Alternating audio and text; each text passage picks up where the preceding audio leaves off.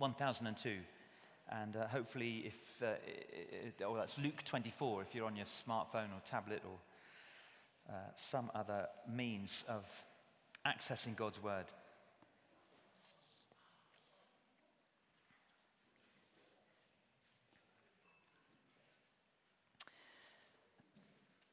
And this is a fairly well-known, sort of immediate post-Easter account of Jesus appearing to two disciples in particular on the road to Emmaus. So I'm going to read from chapter 24, verse 13, all the way through to verse 35.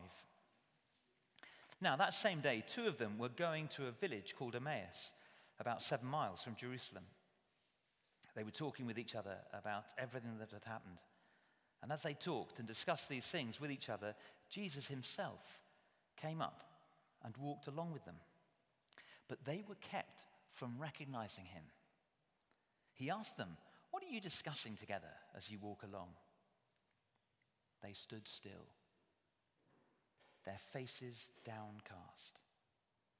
One of them, named Cleopas, asked him, "Are you only a visitor to Jerusalem and do not know the things that have happened there in these days?" "What things?" he asked. Jesus. "About Jesus of Nazareth," they replied. "He was a prophet, powerful in word and deed before God and all the people. The chief priests and our rulers handed him over to be sentenced to death, and they crucified him. But we had hoped that he was the one who was going to redeem Israel. And what is more, it is the third day since all this took place. In addition, some of our women amazed us. They went to the tomb early this morning, but didn't find his body. They came and told us that they'd seen a vision of angels who said he was alive. Then some of our companions went to the tomb and found it just as the women had said. But him they did not see."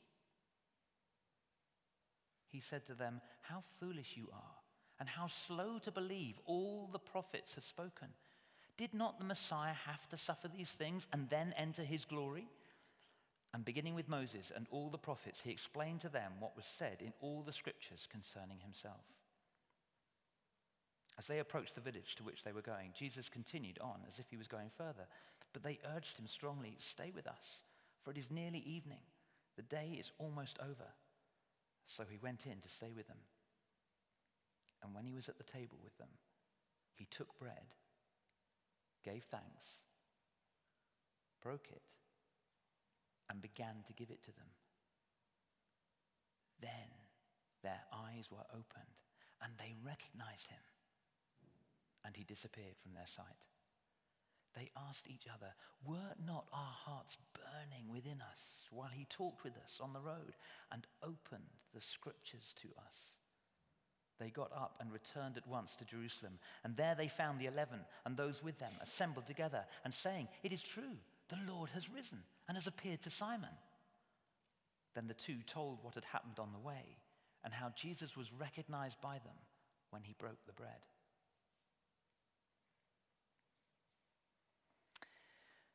Father, we pray simply in this Easter season that you would open our eyes and open up Scripture and open our lives that we might receive you, the risen Lord Jesus, afresh. Father, forgive us if we have sort of slipped into 2 millennia worth of complacency and almost apathy. We live sort of Easter every day. We want to be taken afresh in this little season of teaching and preaching back into the vitality, the earth-shattering, life-changing event that was Easter. So speak to our hearts, our minds, our wills. By your Spirit, bring transformation to us and to those around us, to our world, Lord.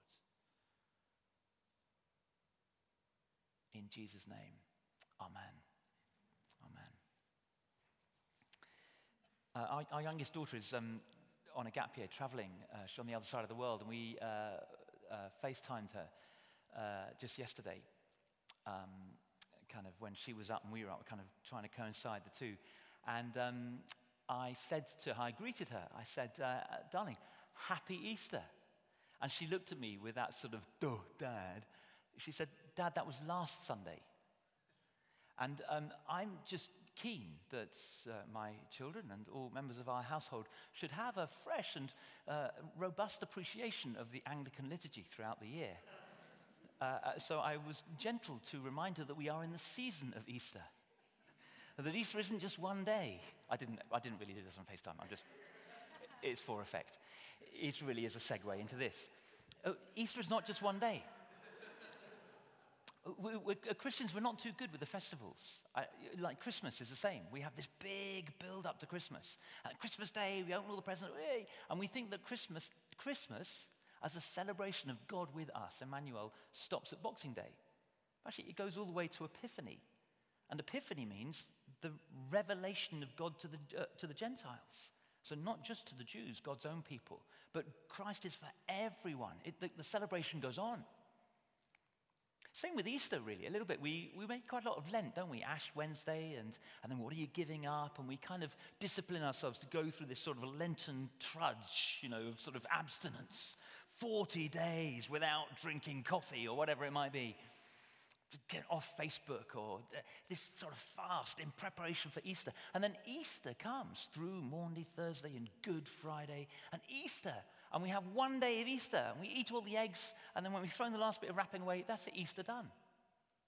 Well, not according to the prayer book, as you'll know. In the prayer book, there's a little response. I think I may have shared this before, but the Church of England, they are party animals. There's a little response, and it says, minister, he is risen. And then it says, congregation, alleluia. And then in brackets, it says, may be said twice after Easter.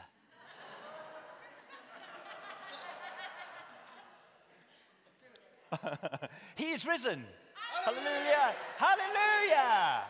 There we are. We're right on track. We're in the Easter season. And the Easter season goes all the way through to Ascension, which this year, it's 40 days after Easter when Christ was risen. So the celebration goes on. He's not just risen, he's with the Father in heaven, reigning. And that's Ascension, which is the 25th of May. So it's perfectly legitimate for each and every one of us to greet one another in these next 40 days, Happy Easter. We're in the Easter season. The church, in celebrating these seasons, recognizes the importance of hope. Hope.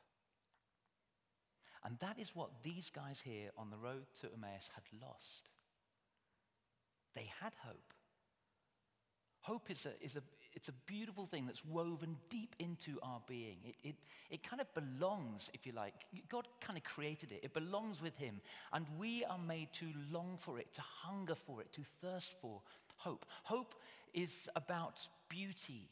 It's about truth. It's about goodness. It's about things that are solid and dependable. It's about just the whole of creation, if you like, that we long for. Anything else it doesn't satisfy in the way that a longing for God and all the things of God do. And that longing, that yearning towards is really described by this concept of hope. And it's real. Each and every one of us, we live by hope. We put our hope in good, beautiful, wonderful, celebratory outcomes. Will you indulge me just for a few minutes? I don't often get a chance to sort of brag as a Fulham fan. But I, at the moment, and my son Luke, who's 20, he and I, we at the moment, we are full of hope. Now, forgive me if you don't know the state of play, but we're in the Championship, Fulham, and we're in the playoff positions. And we have been playing so well recently. We were about, at one stage in the season, we were 17th. We're now 6th, and we're in the playoff positions. And what that means is that at the end of the season, just 2 more games to go. And if we stay in that top 6, then we'll go into a little playoff. And if we win the playoff, we will get into the Premiership. We'll be in the top league again, where we belong. There's a Reading fan shaking his head at the back there. Reading are also in the playoffs, so hasten up. The playoff final is at Wembley. If I'm honest, for me and Luke, one of the sort of bucket lists of life would be to watch our team play at Wembley. And that final's at the end of May. So it's just, 5 weeks away.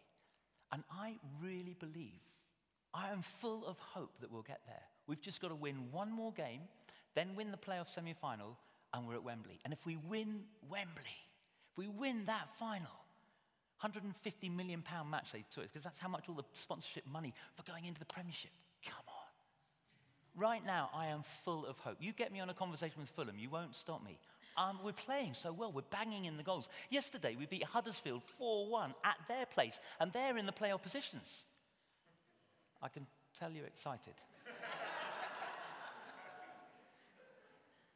Here's the thing. Thank you. Thank you. You indulged me. Thank you. What if we get to Wembley? What if we get to Wembley and we play the match, and on the final whistle, we've lost? Hope dashed. Hope destroyed. Hope obliterated on that final whistle. That is, it's not a great analogy, but in some way it encapsulates these guys here. Just a week earlier. Triumphant, great is he, yes, the King of Kings. These guys have been faith in Jesus. They've been investing in him. They've been hoping in him. He's been winning games away, as it were. He's been climbing up the table. This is the Messiah. This is the Savior. Whisper it quietly, but hey, could it be? This is the one that the scriptures have spoken of. This is the one who's going to rescue us. This is the one who's going to overthrow the tyranny of Roman occupation. All the things that cause suffering, all the things that we hate about life eradicated as God's kingdom is ushered in through this Messiah. Yes, hope rising. And then there's Friday, the final whistle. Hope's dashed. You kind of get a glimpse of it. I don't know if I'm reading too much into this text, but look, verse 17. Jesus is kind of joshing with him. What are you discussing together? As if he didn't know. Look at that, verse 17. They stood still. It's like, I imagine they are so heavy with the recent burden of that defeat, of hope smashed. They're so deflated, the wind out of them. They can't walk. This guy, they just, it like aches. Hope disappointed. Hope defeated. Hope smashed. Their faces are downcast. Have you been around Jerusalem? Surely you've heard. Didn't you pick up about this guy, Jesus? He was going to be the one. And then, like all the others that the Romans have crucified, he was crucified too. Dead, buried, hope smashed. The lament is in verse 21. We had hoped. We had hoped that he would be the one who was going to redeem Israel. Centuries of scripture learned by rote. They know about the prophet, about powerful words. They know about Jewish expectation. They know what awaits the people of God. They know about hope. They're beginning to invest in hope. We had hoped. Can you hear the heaviness? Can you hear the weariness? Just the,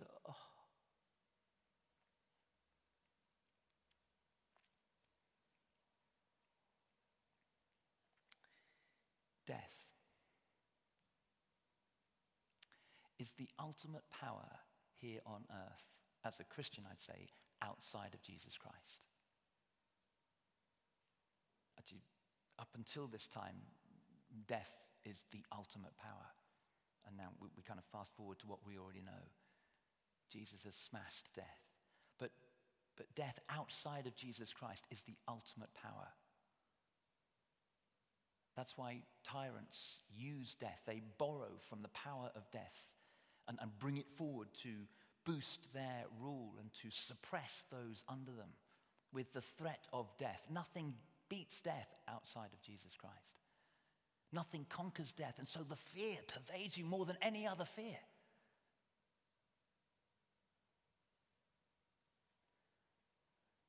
That's why the Roman occupying forces, they were brutal. You step out of line, we'll crucify you, we'll kill you, we'll throw you to the lions, we will eradicate you, death, and we'll hold over you the threat of death unless you do what we say. And that's what God's people had been living under. The tyranny, the fear of death. And so when Jesus dies, it's like the final whistle. Death again has won. Death again has smashed our hopes. We'll just have to wait another season, hope that there's another team that will ride up the leagues. Maybe we'll be in the playoffs sometime down the future. Maybe the Messiah will come in our lifetime, but not for now. We had hoped. We had hoped. And that little phrase, we had hoped, tells us two things. It just affirms what I've, in a sense, already said. Each and every one of us as human beings made in God's image, we hope. We're made to hope. We're made for the outcomes of hope, for goodness and truth and beauty. That our lives, that's why we give. That's why we make an effort. That's why we work. That's why we risk. When we create a new relationship, it's because I hope that in investing in this relationship, me a stranger, you a stranger, but as I sort of step over the drawbridge of isolation into some kind of a relationship, a business relationship, a romantic relationship, housemate, whatever, I'm investing in something that will be good, better than what we are. I will make more friends. I will do more good. I'll produce more wealth. Whatever it is, all these things we invest because we hope that there will be a good, glorious, truthful outcome. But death undercuts that every time. If I make a friendship and then it dies, or I make some money for a good cause and death comes and steals everything. Death leads to hopelessness, not hopefulness. Every single one of us hopes. Days like today, just and a couple of weekends ago, 25 degrees. It was early spring and we had a summer day. And it lifted us. We all experienced hope. We go, when you have summer in the middle of spring, you think, if spring is like this, then what will summer be like? And then we remember we live in England. And hope is dashed. As we watch yet another washed out Wimbledon and the cricket and all that kind of thing. The Christian gospel is so much more solid in its hope than will the weather be okay this summer. All of us hope. All of us hope. We're built to hope. We're created to hope. And here's the second thing, that this little lament here, we had hoped, from Cleopas and his traveling companion, is that whereas, and Tom Wright has done a tremendous amount of research on this. In fact, let me just plug his book now. This is a fantastic book to get hold of and read. Surprised by Hope, Tom Wright. Surprised by Hope. A fascinating read on the impact of the resurrection on the early Christians, the early Christian church, on the culture around it, and therefore what it means for us today. Fantastic book. Really recommend it. And Tom Wright, he's a massive brain, a theologian with extensive, he's read and researched so much. So he's just a real authority on these things. Done all the research to show that actually pagans, those who, sort of animistic religions or kind of non-religion in those days, didn't believe in life after death. So when you died, basically. Kind of Greek and Roman philosophy, there was kind of something about the spirit world and so on, but there was a lot of haziness over what happens when you die. But relatively uniquely, the Jewish people had a hope in the resurrection. And what I want to do in the next few weeks is to really sort of try and clarify some of the teaching, what the Bible teaches, and what we as Christians are to understand by life after death. What are the implications of Jesus' resurrection for us? What can be our hope and expectation? We want to sort of roll that out in the coming weeks. But for now, just to say that with a few exceptions, there was a group called the Sadducees who didn't believe in the resurrection, but they stood out because most Jews and most Jewish groups did. They believed in a life after death Not necessarily as we understand that maybe today, so straight like you die and you're raised to brand new life, but that there would be a resurrection at the end of time. We see it in Martha's response to Jesus when he comes to Lazarus, who's died. And Jesus says to Martha, you know that your brother will rise again. And she says, yes, I know he will rise at the resurrection. And she, just good Jewish individual in that community at that time, understood that the prevailing belief was that we would die, that God kind of looks after the bodies. They kind of, if you like, Paul talks about being asleep. They are held by God until that time, at the end of time, when all the dead, the righteous, God's people are raised. That is the resurrection of the dead, plural. Everyone raised. And so this little scene here tells us two things. One is that human beings hope. We're created to hope.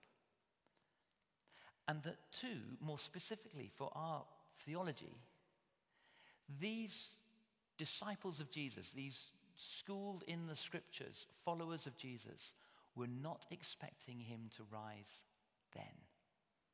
They probably, almost certainly, believed in the resurrection, but like most Jews at the time, the resurrection was at the end of time.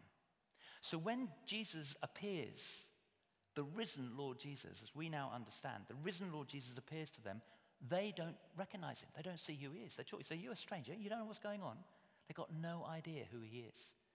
Simply because their minds are so closed to the possibility and their hope is so dashed that they cannot see that Jesus, the risen, the resurrected Lord Jesus, is standing right with them.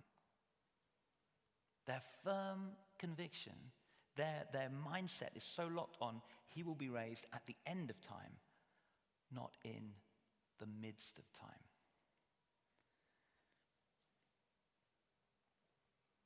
Interesting, just that phrase, we'd hoped that he was the one who was going to redeem Israel. There's no recognition from them that God has redeemed Israel through the cross of Christ. That the crucifixion has not been the death of hope, it's been the birth of hope. They can't see that. They're not expecting it. No sense that the crucifixion is good news for them. No sense that Jesus has risen from the dead. They just don't recognize him. They just don't see it. Death, in that moment, for those guys, is the end of all hope. And maybe that explains Jesus' quite sharp. I kind of feel for them a little bit. Because he's been joshing with them, hasn't he? Oh, what's been going on? What things? I don't know. You tell me. It's kind of, and so he draws out what they know from that thing. And then, verse 25, he said to them, how foolish you are, and how slow to believe all the prophets have spoken. It's like a bit of a slap, a bit of a rebuke. I kind of feel for them. And yet, in a sense, maybe I can see where Jesus is coming from. Could you not see, in all the scriptures, how slow, he says, you've been to believe all that the prophets have spoken. Verse 27, beginning with Moses and all the prophets, he explained to them what was said in all the scriptures concerning himself. And so he begins to unpack scripture. We know from the gospel accounts, he's begun to tell his disciples as they head towards Jerusalem, guys, I'm going to Jerusalem, and a bit like the temple, I'm going to be sort of figuratively like the temple, destroy it, and I'll raise up on the third day. And they just don't get it. They don't understand. Because again, they're so locked into resurrection is right at the end of time. So what's this about 3 days? They just don't really get it. And these guys didn't really get it. And he's saying, you've been so slow. Come on, wake up. Here I am. The resurrection and the life right in front of you.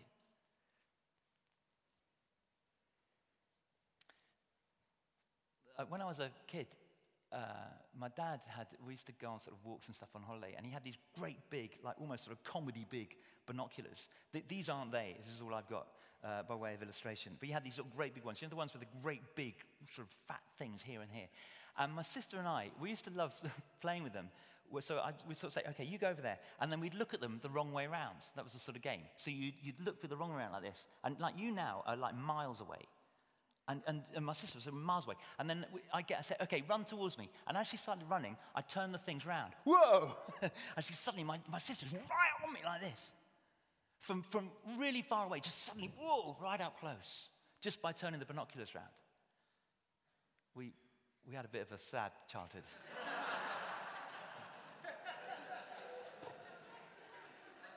It was before PlayStation, and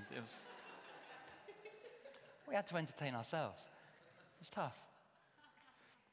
By way of illustration, Jesus says, turn the binoculars around on your understanding, on your understanding of scriptures. You've been seeing this as all so far away. Turn the binoculars around. You'll see it's real. It's here. Resurrection isn't at the end of time to rescue us from suffering. Resurrection is in the middle of time to rescue us in the midst of suffering. Death hasn't been abolished. Suffering still goes on. You look at your news feeds, you read the papers. It is around us today, but the resurrection brings renewed hope. We don't have to wait to the end of time for God to sort it all out. He's broken into history and he's sorting it out now. Death has risen, and so the power of death has been abolished. Death still exists, but it's been forever transformed. It does not hold its grip over us. And so we can look at Kim Jong-un and North Korea, and we can look at Russia and China and America and these huge power states as they teeter around the prospect of war. And whilst that is on one level, a terrifying prospect and something that should drive us to our knees, it does not terrorize us. Because although tyrants can kill us, because of the resurrection, they cannot take our life.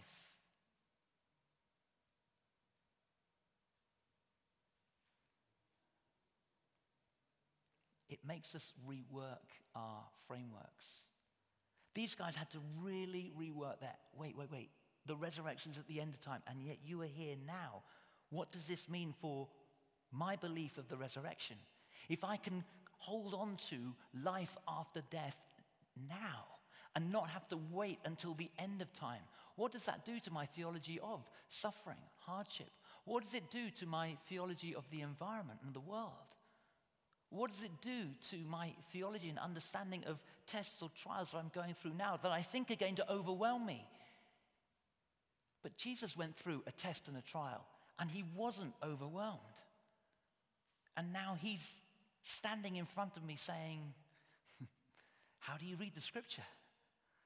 What's your worldview now? The challenge for this Easter season is for us to shift our worldview. Where it's got a little bit hazy or lazy, to dust it down to the vitality of resurrection lives now. A few years ago, the BBC they did a drama over the Holy Week, the week leading up to Easter, and they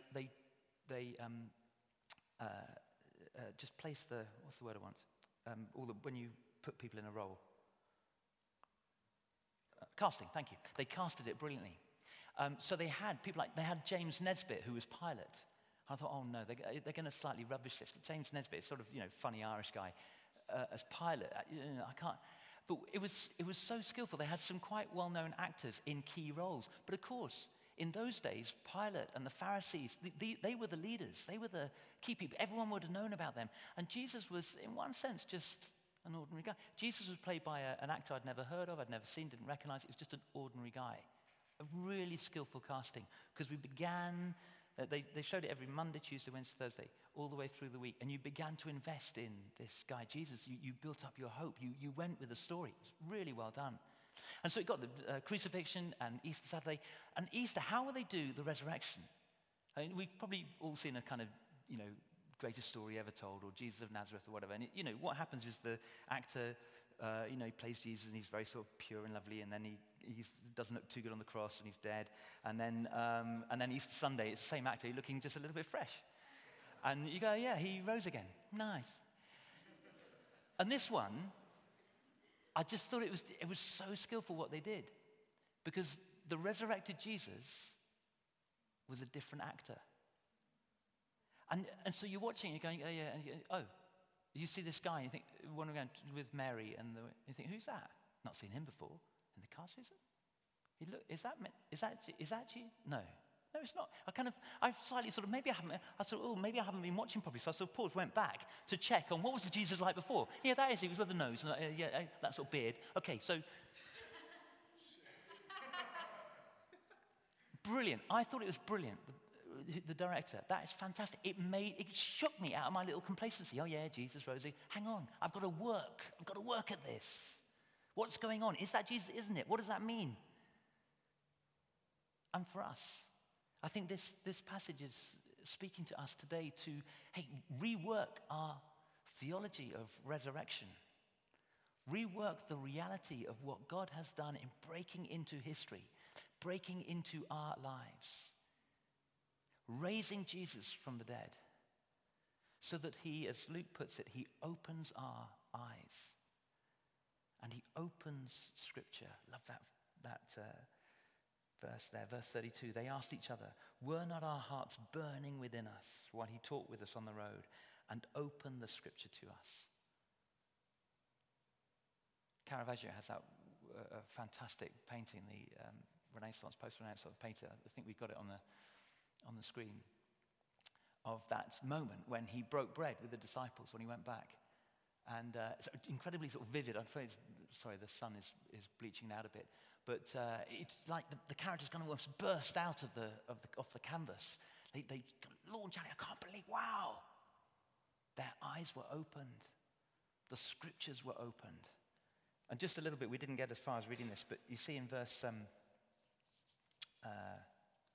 what verse is it? Verse 45. Just a little bit. So they go back, and then Jesus appears to them in Jerusalem with the others, with the 11. And then he opened their minds so that they could understand the Scriptures. The resurrected Jesus opens our eyes so that we recognize him truly. He's not just a good teacher, not just a figure of history. He's living life. He's the resurrected Lord Jesus now. And we can know him. We know that resurrection power working in us now. In your office. In that testing situation. In that thing that you're not looking forward to this coming week or this coming month. With a family member who's ill. With someone wrestling with depression. Jesus, the resurrected Jesus, opens eyes, opens Scripture so that we can understand. It's not just like we read a book and think, oh, that's a nice idea. No, it feeds our soul. It causes our hearts to burn with passion for God. He opens our minds so that we understand. It's a sort of dictum in our age. We talk about seeing is believing. And that's a modern idiom. They wouldn't have said that in medieval times or in Jesus' day. Faith was lived differently then. Our faith in general is anemic now because of the so-called Enlightenment period, the so-called age of reason, when we came into a greater understanding on more and more things. We understood how the body worked. We understood more about the planets and the universe. We understand how the world in which we lived worked, and we could explain things. And so we took it upon ourselves that, hey, aren't we the kiddies? And so we began to fool ourselves that the only things we can really hold as reality, as true, as real, are the things that we can understand and measure. And so seeing is believing. I've got, for example, some crystals that are white, and if I add water, they turn blue, or if I heat them up again, they go white. And that feels like magic to a medieval mind. But no, I understand chemical reactions now, and so I can explain it. And so I will be willing to believe. Seeing is believing. But it obliterates faith. And that reduces our ability to hope in what is not yet. Who hopes for what they already have, Paul says. But if we hope for what we do not see, hope is built and incubated with faith. And I live and you live by faith all the time. You didn't check this evening to see if the 5 was on. You just rolled up. I know we've had the 5 from previous Sundays, but you didn't know that this one was on. If you come here on the 14th of May, it won't be on. If you came here by train, did you check that the driver knew what they were doing or that they were sober?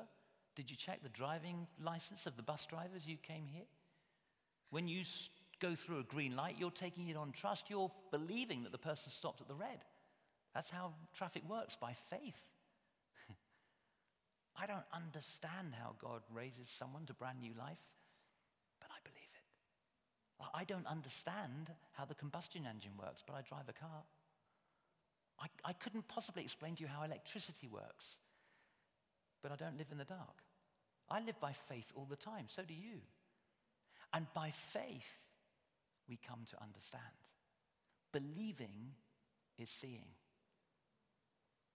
Former Archbishop of Canterbury, Anselm, said, this is Latin phrase, credo ut intelligam. Credo, I believe. We get credibility from that. Intelligam, obviously intelligence.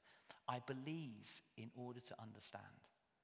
He said, I don't seek to understand in order to believe. I'm not going to limit faith to what my brain can conceive. That makes me God. What?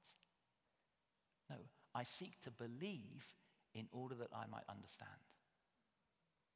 Or C.S. Lewis put it like this. He said, I believe in the sun, not because I see it, but because by it, I see everything else. Believing is seeing. And when I grasp afresh the reality and the truth and the beauty and the goodness and the justice and the rightness and the power of the resurrection, and when I receive Jesus afresh, as we're going to in just a minute as we stand to worship, receive the risen Lord Jesus afresh, then my heart burns and my eyes are opened. My mind is opened. And in believing and refreshing that faith that goes deep inside of me, I understand. I see. My heart burns. Hope is rekindled. I live a life that glorifies God and makes a difference in the world in which I live. Let's stand together.